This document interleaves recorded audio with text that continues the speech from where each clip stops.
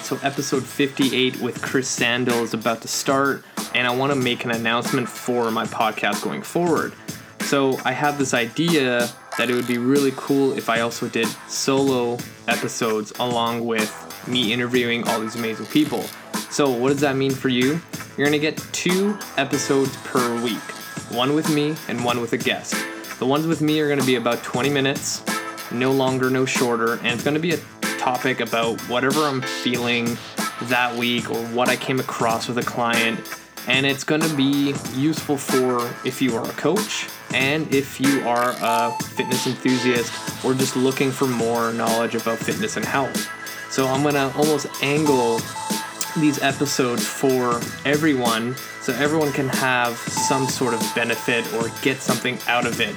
And, you know, I can go from nutrition to eating behaviors to business, and it's going to be awesome. So I'm going to post now my episodes with the guests on Wednesdays and the solo ones with myself on Sundays. So now we got 2 awesome days to look forward to the week so you can hear me ramble on.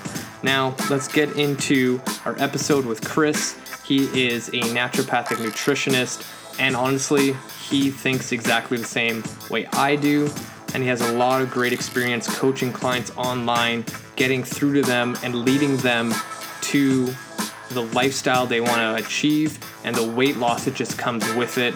So let's get at it and let's get the episode started. Hey guys, welcome back to another episode of Cut the Shit, Get Fit. I'm your host, Rafał Matuszewski, and joining me today is Chris Sandel. Say hello. Hello. Perfect. So to break the ice for the audience, I always ask all my guests, what do you got planned for the weekend? What have I got planned for the weekend? I've actually got a wedding on, not my own, a friend's wedding tomorrow, which will be great. I've got some friends who have flown over from Oz to attend the wedding. So yeah, it'd be really nice to catch up with friends. Awesome. So for everybody in the audience, can you tell them who you are, what you do, and how did you get into this industry? So my name's Chris Sandel. I'm a nutritionist. I'm originally from Sydney, Australia, and at the age of 21, finished a business degree, realized I had absolutely no idea what I wanted to do, and decided to move over to the UK or just do like a gap year or a gap couple of years traveling around Europe, living in London and try and figure out what I wanted to do. And subsequently, I've never left. But yeah, I moved over here, and within 3 or 4 or 5 weeks, the couple that I moved in with, Lisa, the female in the couple, was doing a detox. And at the time, I had pretty bad skin, and I'd had pretty bad skin for probably the preceding 2 or 3 years, and I would go on antibiotics for 2 or 3 months. It would clear up. I'd come off the antibiotics. It would come back, and it was just constantly going on and off antibiotics. And I mean, I'm someone who is naturally very lean. I've been blessed genetically like that. It wasn't anything that I've done. And so when I went off to college, when I was still in Sydney, I just ate terribly. So it was a lot of KFC, a lot of kebabs, a lot of McDonald's, etc. Because at that stage, I knew nothing about food. I knew nothing about nutrition. And what I had in my mind was, if you eat that food, it makes you fat. I didn't have that problem. So I was like, well, there's no issue with me eating that food. So I was very naive about it. I was lucky I grew up in a household where there was good food, and we did eat a lot of home cooked stuff. But just, you know, when you get to being independent, you're 18, 19, you can do whatever you want in terms of your eating. That was what happened. And so, yeah, I didn't have particularly good skin. And so when I moved over here, Lisa said, hey, why don't you do a detox with me for 4 weeks and see what happens? And I always, when I tell this story, I preface it and say, I don't recommend detoxes now. Like, this isn't something I would recommend with clients. It was really pretty minimal in the whole scheme of things. It was a plan where it was a vegetarian or a vegan diet, and there was no restrictions on how much food you could eat. So it was just a lot of fruits and vegetables and beans and pulses and that kind of thing. So it wasn't the kind of master cleanse or any of the crazy detoxes I see being recommended these days. It was a pretty wholesome whole food diet. And I did that for 4 weeks and just really noticed my skin got a lot better. I noticed I had better energy and better sleep, etc. And I think from that point on was just aware of how food affects my body, etc. And one thing I would also add with this is a lot of the time when people go on detoxes, it then means that after that point, they become more and more restrictive. So they've just cut out a whole heap of foods and then they just continue on with that. And for me, it had the opposite impact. I learned of all of these new foods that I hadn't eaten before, that I hadn't cooked before, and it really just expanded my repertoire. So I would say I'm probably in the very, very minority of people who have done a detox where it's been really beneficial. And as I said, it's not something I recommend with people. But yeah, just from then on, for the next 2 years, I kind of flip-flop between what you'd associate with some young 20-year-old living on the other side of the world, going out, drinking, eating whatever they wanted, or whatever I wanted, versus times where I was more conscious of what I was eating and just noticed that difference. And at some point, realized that this was something I was getting really into. I was reading more about it. I was bringing it up in conversation more. And yeah, at some point I was like, this could be the thing that I was trying to work out what I wanted to do. So it was then at that stage, in about 2005, when I then started looking into studying, and then into early 2006, I started studying. I studied at the College of Naturopathic Medicine, C&M in London, and it's a 3-year course. And so I then finished that in 2008 and then got started working as a nutritionist, and it's kind of gone from there. And we can talk about that in more detail, but that's kind of my story in terms of how I got started. That's awesome. And it's kind of funny, like, how the detox got you into the right path. And correct. Like, like you said, it's such a small percentage. And in the past, for me, with my clients, when they're like, oh, what do you think about this detox or this cleanse? And I would just like hammer it down saying like, no, it's a bad idea. Don't do it. But at the same time, they've already kind of made up their mind that they're going to do it anyway, even if you tell them all the facts. So now it's like, okay, let's go do it for however long it is. Say it's 2 weeks. What are we going to do after the 2 weeks? Like, what's your game plan? And usually they don't think that far ahead. So it's almost like I want to set them up for failure. So just they learn something from it at least. And who knows, it might change their entire life, kind of like yours. But usually that's not the case. No, and I think for me, I didn't go into it. I think a lot of the problem is people go into a detox with the mentality of, yay, this is going to help me lose weight. And I didn't go into it with that mentality at all. If anything, I was like, I hope I don't lose weight, because I was having so much trouble keeping weight on. I just had such a fast metabolism anyway. So I didn't have that. And yeah, I noticed by including more fruits and vegetables and all of these foods, how helpful it was for me. So yeah, I am definitely the anomaly with it. And as I said, it wasn't restrictive. I think that's a lot of the problem as well with detoxes, is what you're allowed on that is A, so small in terms of the allowable foods, but B, so small in terms of the actual calories. And with this, yes, there were certain foods that you couldn't have, but it was still lots of foods that you could, and there was no requirements in terms of you have to keep your portions below a certain size, or you have to keep your calories below a certain amount. So I was well fed as part of that. So again, I think that was probably part of the reason why I fared better than most. Yeah, and like the interesting thing is that clients would rather suffer through a detox than like, say, just eat healthy. And I always ask them like, okay, you want to do this detox, why not we do a detox where for 30 days all you eat is vegetables and protein? And then they're just like, well, you know, this is just going to jumpstart me in the right way. It's like, well, the option B, what I just told you, is like better for you, and it's hard. I would say it's as hard as doing a detox, but a little less suffering. Like, it's so interesting how people's minds just directly go to something that's going to like put them in so much pain, thinking that it's going to give them such a great result. Yeah, and I think that kind of no pain, no gain mentality is a big one. But also, there's this real big mistake of focusing so much on the short term and not realizing the longer term end point or the end goal. And so many clients that I'll speak to have been on like this thing and that thing, etc. And each of those may have only been for a couple of weeks or a month or whatever. But when you add all of that up, like 2 years down the line, they're in a lot worse place. And it's like, if we can find things that you can consistently do, and the end goal is like that in a year's time you're still doing this, or in 2 years' time you're still doing this. I know those numbers sound like a long time, but it's amazing how quickly you'll get to that place. And normally what you do instead is 4 or 5 other diets in that time. Yeah. And one of the like analogies I give is I have a couple clients that own their own businesses and they're pretty successful at it. And this one client of mine, he was kind of frustrated he's not seeing his results as fast as he wants. And I'm like, well, how long did it take you to build a multi-million-dollar company? He's like, years. I'm like, that's the same thing for your body. Like, you're not going to change your entire body in 30 days with like the 10 years or 15 years of bad habits you built up over the time.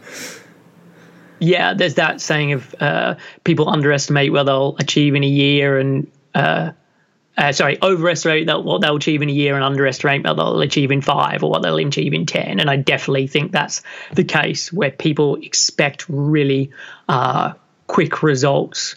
And I try and point out like the aggregate of marginal gains, where if you keep stuff up over the long haul, that's what makes the real difference.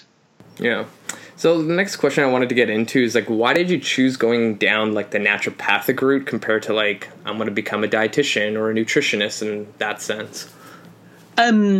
Probably the answer to that's like A, practical, and then B, naivety. So the practicalities were, at the time that I was wanting to study, I was still working full time. So I needed to find a course that I could do that would then fit in with my job. And so the College of Naturopathic Medicine that I studied at, it was 1 day a week. And so it allowed me to still be able to earn an income and to live while studying. And then the naivety part of it was that when I looked into being a dietitian,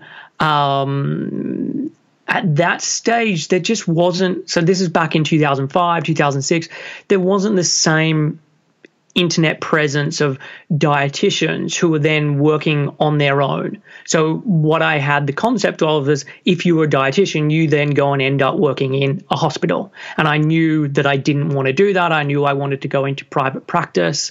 And so that was why I didn't go down the dietitian route. And in terms of being a naturopath versus a nutritionist, I really didn't have much of a leaning one way or the other. It was probably in the early days more leaning towards naturopath type stuff, although I wouldn't really consider myself that these days. So yeah, it was more practical rather than anything, and it was just that was the college that suited my needs best, and so that was why I studied there. Yeah, like 2005, 2006, that's pretty early for like going into that kind of school, because I don't think naturopaths kind of got popular until recently, at least here and where I'm at in Canada. Like, I don't remember anyone like going to a naturopath or a naturopathic like nutritionist back in 2006. So I think you were ahead of the curve for sure. And it was tough because the internet, like you easily forget how different things are now in 2017 versus back in 2005 and 2006. Like, it's really easy to Google and to search and to find all of these different resources now to then evaluate that stuff. But back then there just wasn't as much. And so I had a chat with certain people who'd studied it at different places and then just made my decision. So if I was studying now, would I do things differently? Possibly. But as I said, it really was, I needed to find something that I could still continue to work. Did you like automatically, after you graduated, did you just go on to the online space to give your services, or did you like start working in like a private practice or an office setting? No, I initially started in the office setting, and as I said at the beginning, I'm originally from Sydney, and at that stage, I didn't know where I was going to end up. So I didn't know if eventually I was going to be moving back to Australia. So I did start initially in different offices, but always with an idea of, I want to be creating an online presence because I don't know where I'm going to finish up living. It could be back in Australia. I could decide that I wanted to move somewhere else in Europe, etc. And so I didn't want to be in a situation where I built up effectively a brick and mortar business in a very specific location that I was then in a position where I'm like, I want to leave, but I'm now going to lose my whole business. So it was always the idea of how can I be creating something that no matter where I am going to be based in the world, I can then still do this thing. And so initially I was still practicing out of a number of different locations around London, and built up a practice that way. And then eventually got to a stage where more of my clients were based overseas. So I was always going to have to do it with Skype with them. And then more and more of my London-based clients were just so busy. They were like, hey, can we just do it via Skype instead? I'm sorry, I'm not going to be able to make it to the office. So I'd be paying room rent for all these places, and then I'd see one person in real life, and I just was like, this doesn't make sense.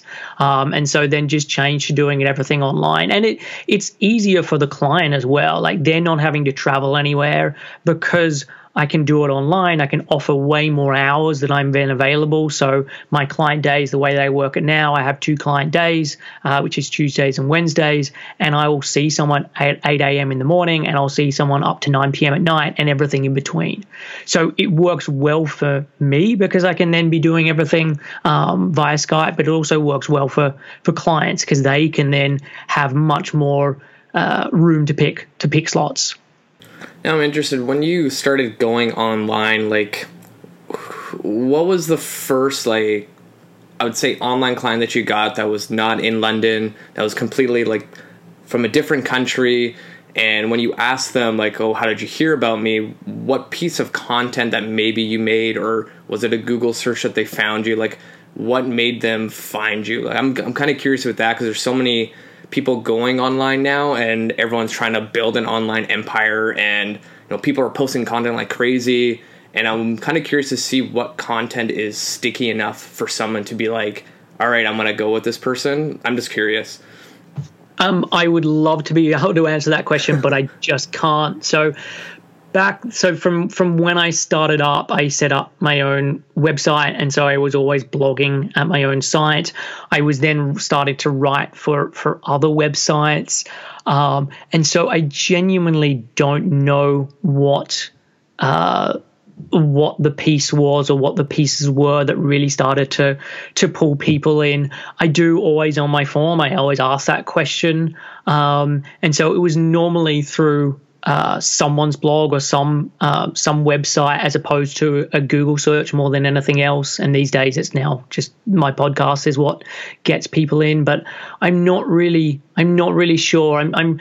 I think at some point when I started practicing, so I didn't initially pick I'm going to just do all fitness or I'm going to do this particular area. I really didn't have an idea of what I wanted to focus on and what I wanted to niche down with.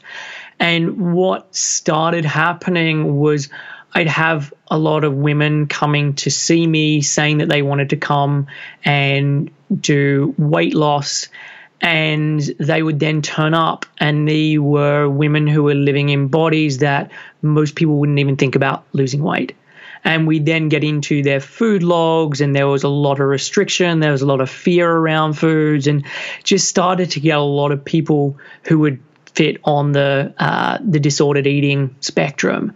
And so I then started doing a lot of reading around that, really got interested in it, enjoyed working with that kind of client. And I think that's probably where I started to hit my stride in terms of getting more clients in and building things up and getting more reaction to my content online when I started writing about more of that. So people's relationship with food, relationship with body, that kind of thing, as opposed to just more straight up nutrition. Okay. And this is good because my next question was going to be like, how do you coach people? Like, what's your kind of like process or system? Like, if you got a brand new client today, like what are your first steps to make sure that they're going in the right path?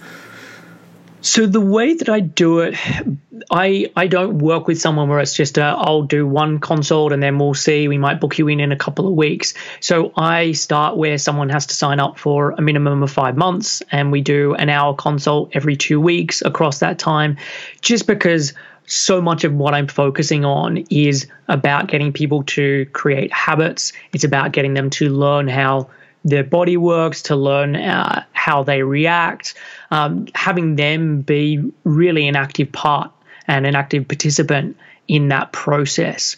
So before I actually take anyone on, I will have a free chat with them, and that can be half an hour, 40 minutes, 50 minutes, an hour, to be like, okay, tell me about you, tell me about what's going on, what you're wanting help with, what you're wanting to get out of us working together.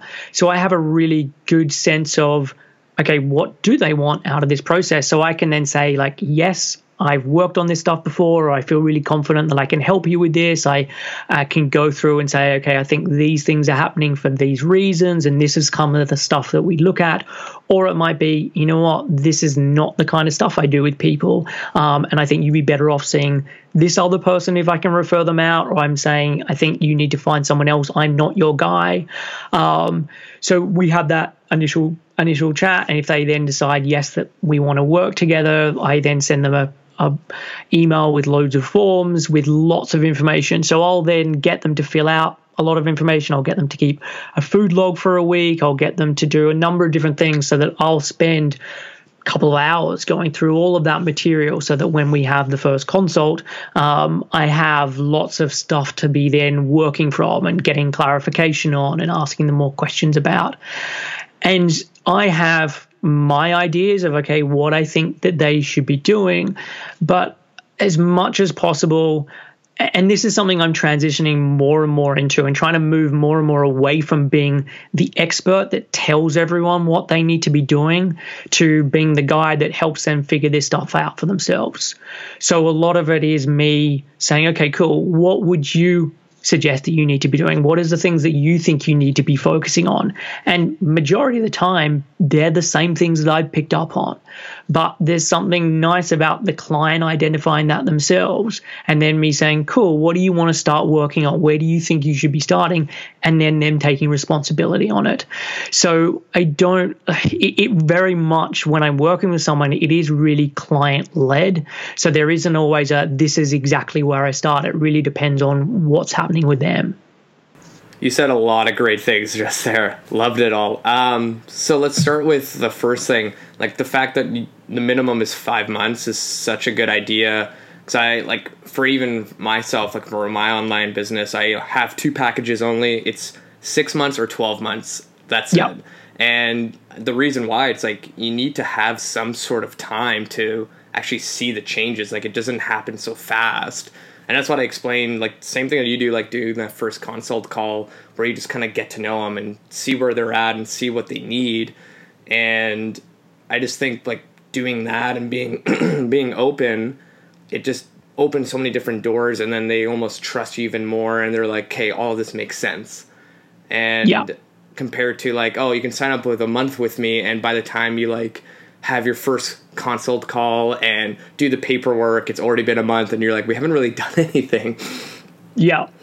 And I think there's just something about the commitment of someone signing up for an extended amount of time where they then become committed on the process, as opposed to, well, I'll just do this for one consult and then we'll see how it goes. And part of the reason I do it that way is because I've worked out that it gets the best results. But it was my girlfriend at the time, fiance now, was unwell about 3 or 4 years ago.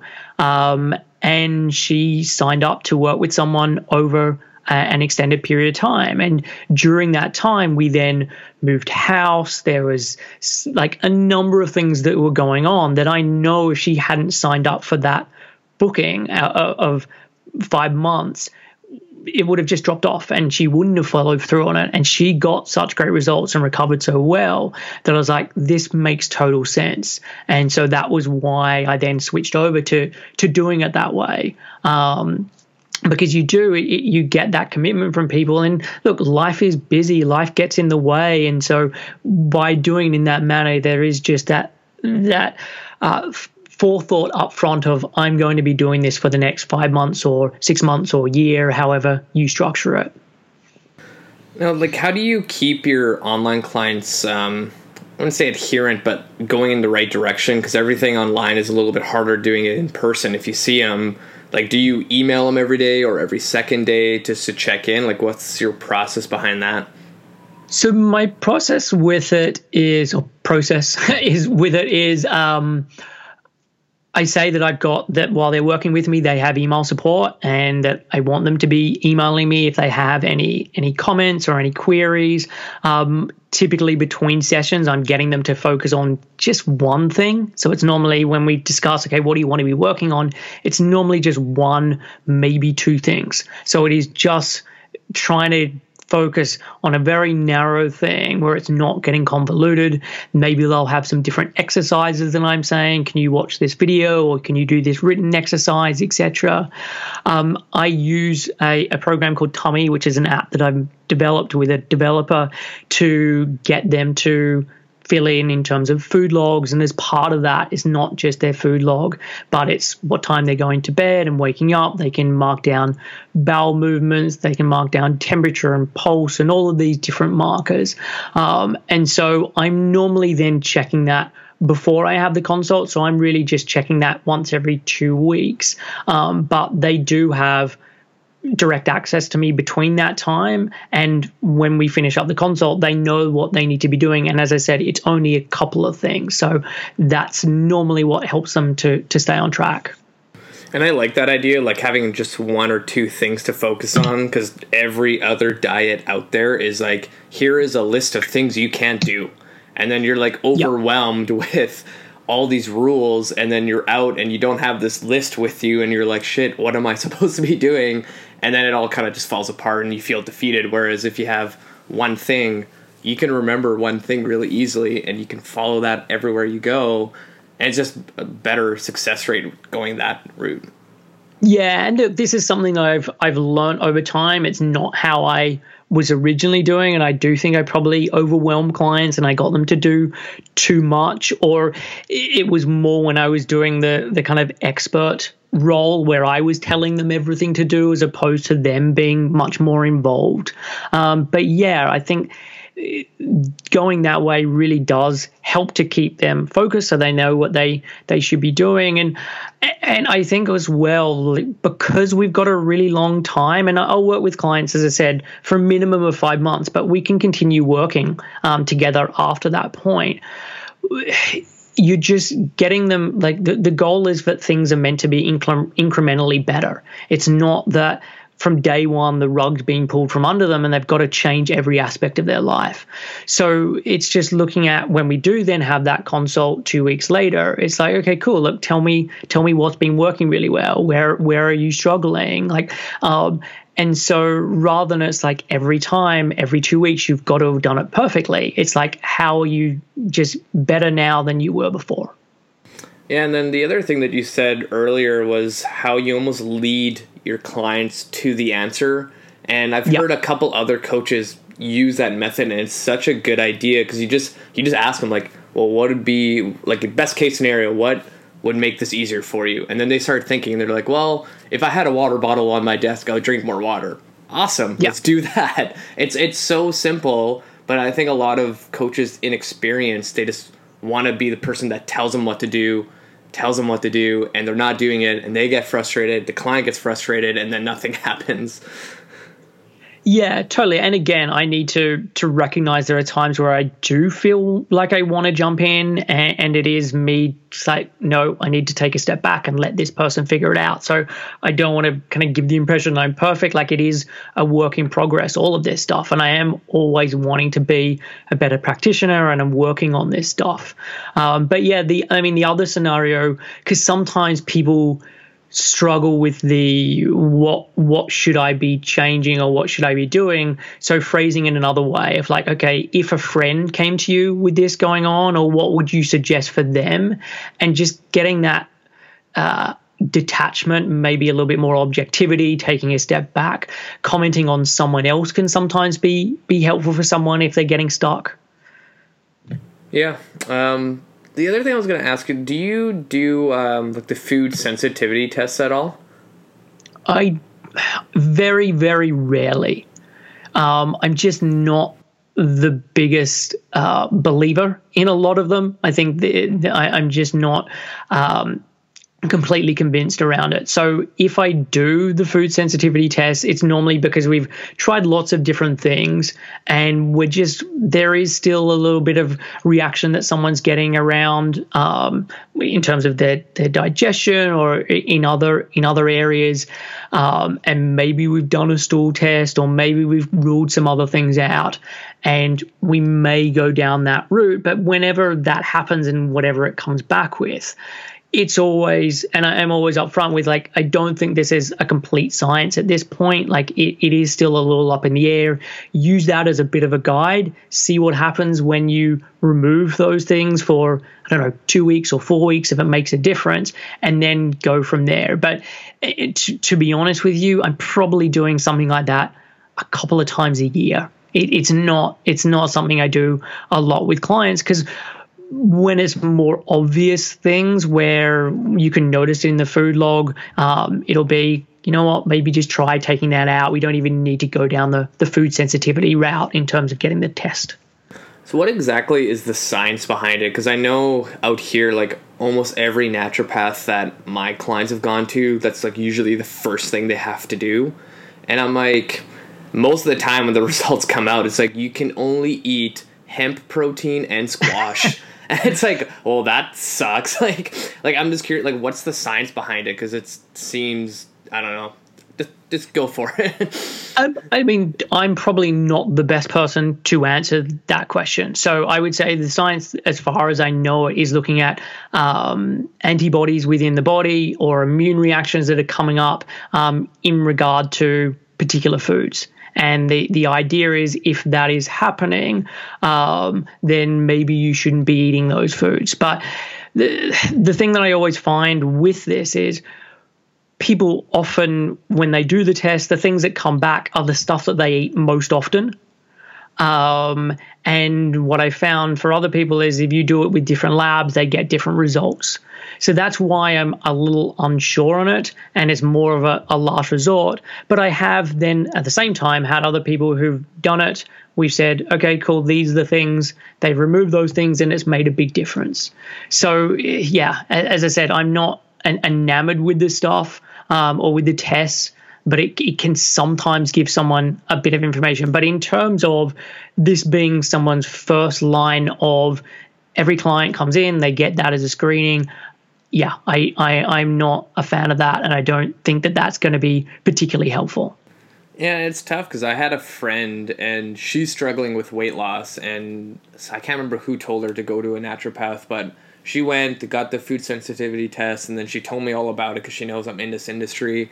And she's like, well, what do you think about it? And I'm like, well, the fact that you're struggling with weight loss and then you have this, like, essentially restrictive diet that your naturopath told you to do, sure, you can do it, but it's going to be really tough, and it doesn't teach you any, like, life skills for long-term success. So yeah, I might not want you to do it. You could probably do little things over time and then eventually get to the result that you want. But I don't know. I just feel like NDs right now, they don't have like a section of the curriculum where you learn the best like approach to get someone from point A to point B, other than here's like the sensitivity test. This is what you follow for food, and that's how we're going to fix you. But I don't know. That's just my opinion.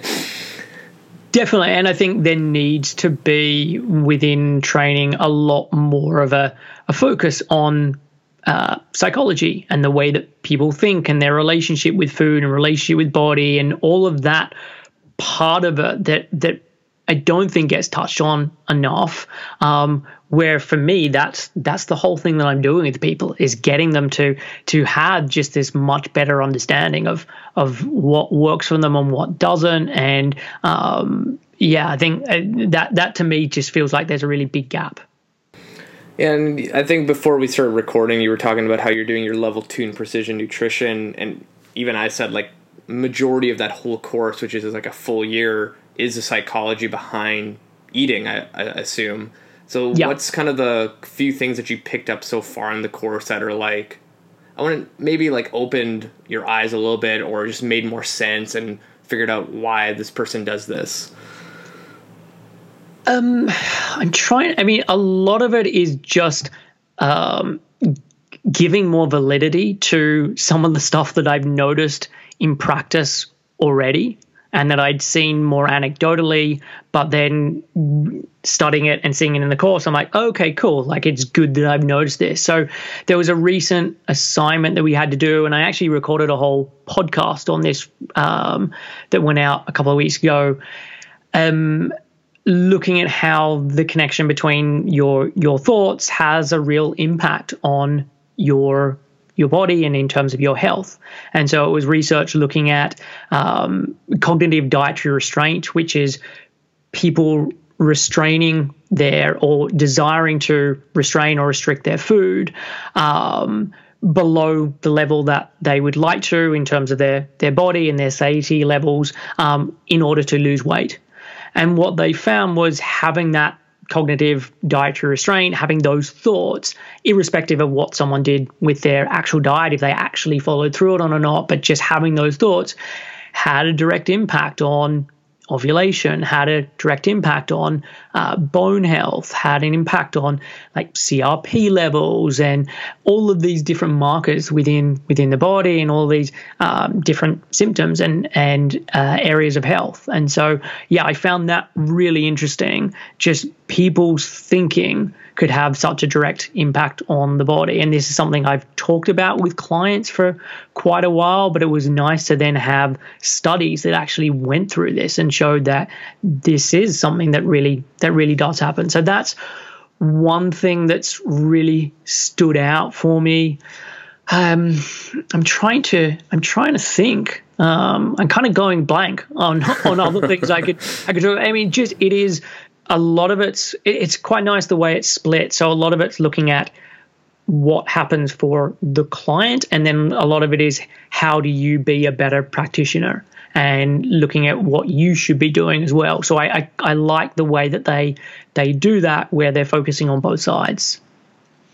Now, what do you do with, like, I would say problem clients where, you know, you're doing as much as you can, but it just seems like you can't get through to them, and they want to make health their priority, but, you know, things keep popping up. They're kind of all over the place. They're like, yeah, I need to do it. I'll just do it next week. Like, how do you get through those tough clients where you almost want to just, like, reach through your computer and just shake them and be like, come on, we can do this together? I think it's probably having a bit of a conversation just about, like, what's going on, like, what's getting, not even what's getting in the way. I don't think that's really the conversation.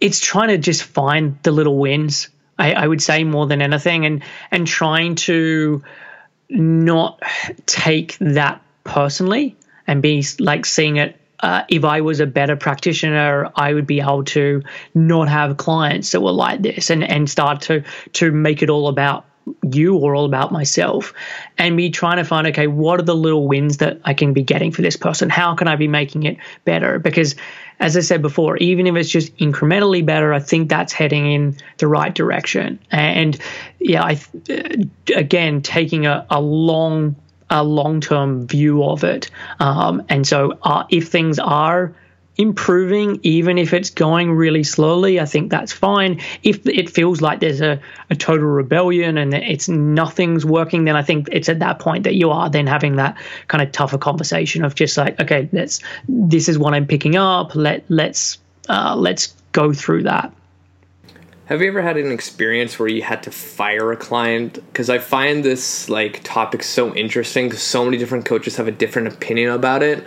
So I'm kind of curious to see what your thoughts are on that. I haven't had a situation where I've had to fire a client, but I have had situations where we both have said, you know what, we should just go our separate ways. This doesn't feel like it's working. But it's never been that I've said, okay, I'm getting rid of you. It's always been something's happened or we've come to a mutual agreement on that. Because I find it, like, for me personally, like, even if a client is being tough and you're like trying your best and some coaches would be like, you know what, it's a waste of my time. I can use that slot with somebody else.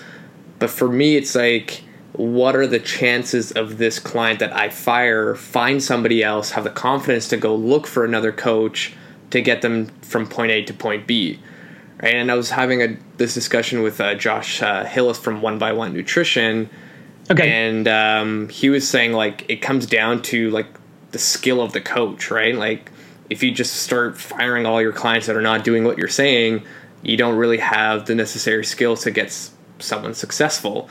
And that kind of just, like, opened my mind. I'm like, that's true. Like, rather than figuring out, okay, well, my method's not working, what else can I do to help this person? And I think that's a lot of trainers sometimes forget, like, why are you in this in the first place? Like, you're here to help people. It's not going to be easy. Like, if this stuff was easy, everybody would be fit and shredded all year round. Yeah, definitely. And I think, again, if you're doing more of flipping it back around and saying to the client, okay, what do you want to be focusing on now? What do you think you need to be doing? I think there's less of a chance that that's then going to be going on. And it's then just in each consultation, if someone's like, okay, I know I said I was going to do this and I haven't, it's like, okay, cool. Well, let's explore that, and dealing with that situation with compassion and treating that person as a human being, as opposed to just getting angry that they're not doing what you wanted them to do. So yeah, for me, it's trying to explore. And as you say, like, it can be a window into, okay, what do I need to do that's better as a coach? How can I approach this in a different way? And a lot of the time when I'm working with people who are on the disordered eating spectrum, it really depends on where they're at, and things can take time. And there'll be clients where after the second consult, everything just clicks and they start to make changes and it just flows very naturally. And for others, it's not until consult 7, consult 8, and it's just me trying to have a conversation from a slightly different angle, or painting it in a slightly different picture, or going around talking about it slightly differently to try and work out how we can get through, how we can make that click. And so, yeah, really focusing on, like, not getting frustrated with the situation, but like, okay, how can I help this person? How can I think about it differently? What could we be doing differently to get to that end result? How much experience do you have with clients having disordered eating? Because, like, the more I'm reading in this industry, like, there's so many little, like, red flags of clients that have popped up in my head where I'm like, you probably have disordered eating, like, habits almost. Like, yeah. Do you have quite a bit of experience with that? So, yeah, I've probably been working with clients like that for the last 4 or 5 years. But the big thing I say with this is, because I have that initial screening with someone, I'm able to get a gauge of what's going on, where they're at. Do they have other support team in place? And so are they already working with a therapist? Are they already working with someone else, etc.? And so if there's times where those things aren't in place and I think they're necessarily, I will then make that suggestion with someone. And I'm also really upfront with them in terms of, like, I'm going to be supporting you, and I think it's really important to have a supporting relationship with someone, and it can be the thing that does make the difference. But at the same time, I'm seeing you for an hour every 2 weeks, so I can't do anything for you. You need to be on board with this.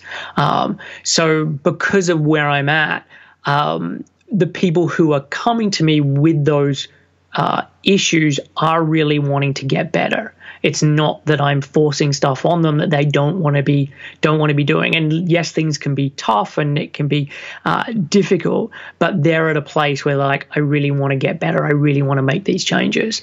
But yeah, I mean, I spend a lot of time reading around this and trying to get better and understand this. And I think it's not just about straight up nutrition, and it's not that something that if you understand nutrition you can deal with these kind of clients. I don't think that at all.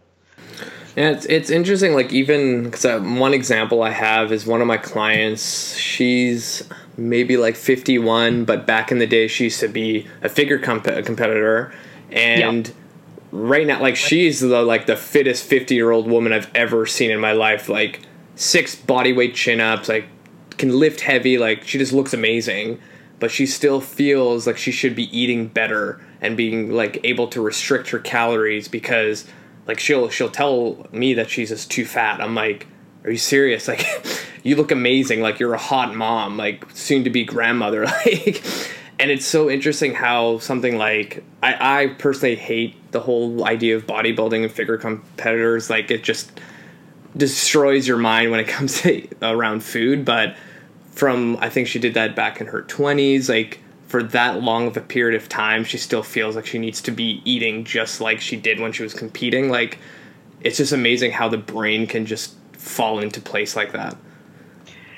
Definitely. And I mean, the more I do this, like, there's lots of different reasons for why people do that. Like, their restriction or their overexercise or whatever it may be can be could be about aesthetics and how they look, but often it's about control. Often it's for different reasons.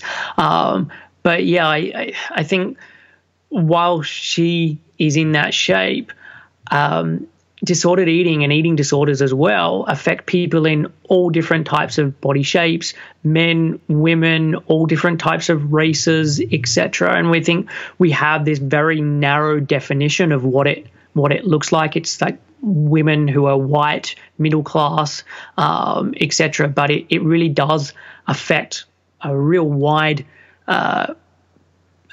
mix of the population. And especially the more I do this and the more I write about this and the more that this becomes my kind of clients that I work with, I see how it affects people all across the board. And when people start to admit and talk about this stuff, it's amazing how much more it comes up. And maybe for other nutritionists, they're not seeing it as much because they're not asking questions around that type of thing, and they're just focusing on health or health in inverted commas. And but yeah, with the clients that I'm seeing, this is a really big part of it. Were you able to ever like have one of your online clients overcome disordered eating? And like, if you did, what was kind of the breaking like point where they figured out like, this is it, this is what I need to do to kind of overcome this challenge? Yeah, all the time. Awesome. And so it happens really regularly. And as I said, that this is, if I was to look at the clients that I work with, I would say at least 50% would fall into that category. And a lot of them reach out because of a thing called hypothalamic amenorrhea or HA, so they're not getting their period, and that's because of the overexercise or the restriction. And so with those clients, I'm able to help them get their period back. I'm able to help them get over the food stuff and their body image stuff. And it is a work in progress. And when we finish up, they might not be still 100% there. And it's something that is ongoing that they continue to work on. But yeah, people can get over this or get over it enough that it is not impacting on their life in the same way. I think people are kind of unsure with how much you want to say someone can be completely recovered. But yeah, I've seen clients get very, very good results. And in terms of your question of what did we do or what was about, it really depends on each person. Like, there is no magic solution. There's no one idea that I think changes everything. It does come down to that individual. Yeah, you're right. It's always going to be individualized, and I just think like almost everyone now has some sort of bad relationship with food. Even if they don't know it, they probably have it. Like, and it can be something really small, because I can remember who I had on the show. We were talking about emotional eating, and I think I read this in a blog or something like that. Like, it could be passed down to you from your parents, where like, say when you were a kid and you were running around and you fall over and you hurt your knee, and your mom comes to comfort you and she gives you a cookie. And every time you fall over and you hurt yourself, your like parents comfort you with like sweets and snacks. And then when you grow up, you're feeling down about yourself. You're like, oh, I'm going to have like a whole tub of ice cream. And it's just kind of like built in your subconscious mind that anytime you feel sad or hurt, you're going to have something sweet. And I was like, man, that just blows my mind. Like how you're raised as a child, you can already develop a bad relationship with food. And with children, they are very much like they pick up on their parents' behavior. And so we've had now decades of parents who are dieting. And it doesn't matter if your mom, when you're a kid, says, hey, here's this big plate of food. They're never talking badly about your body.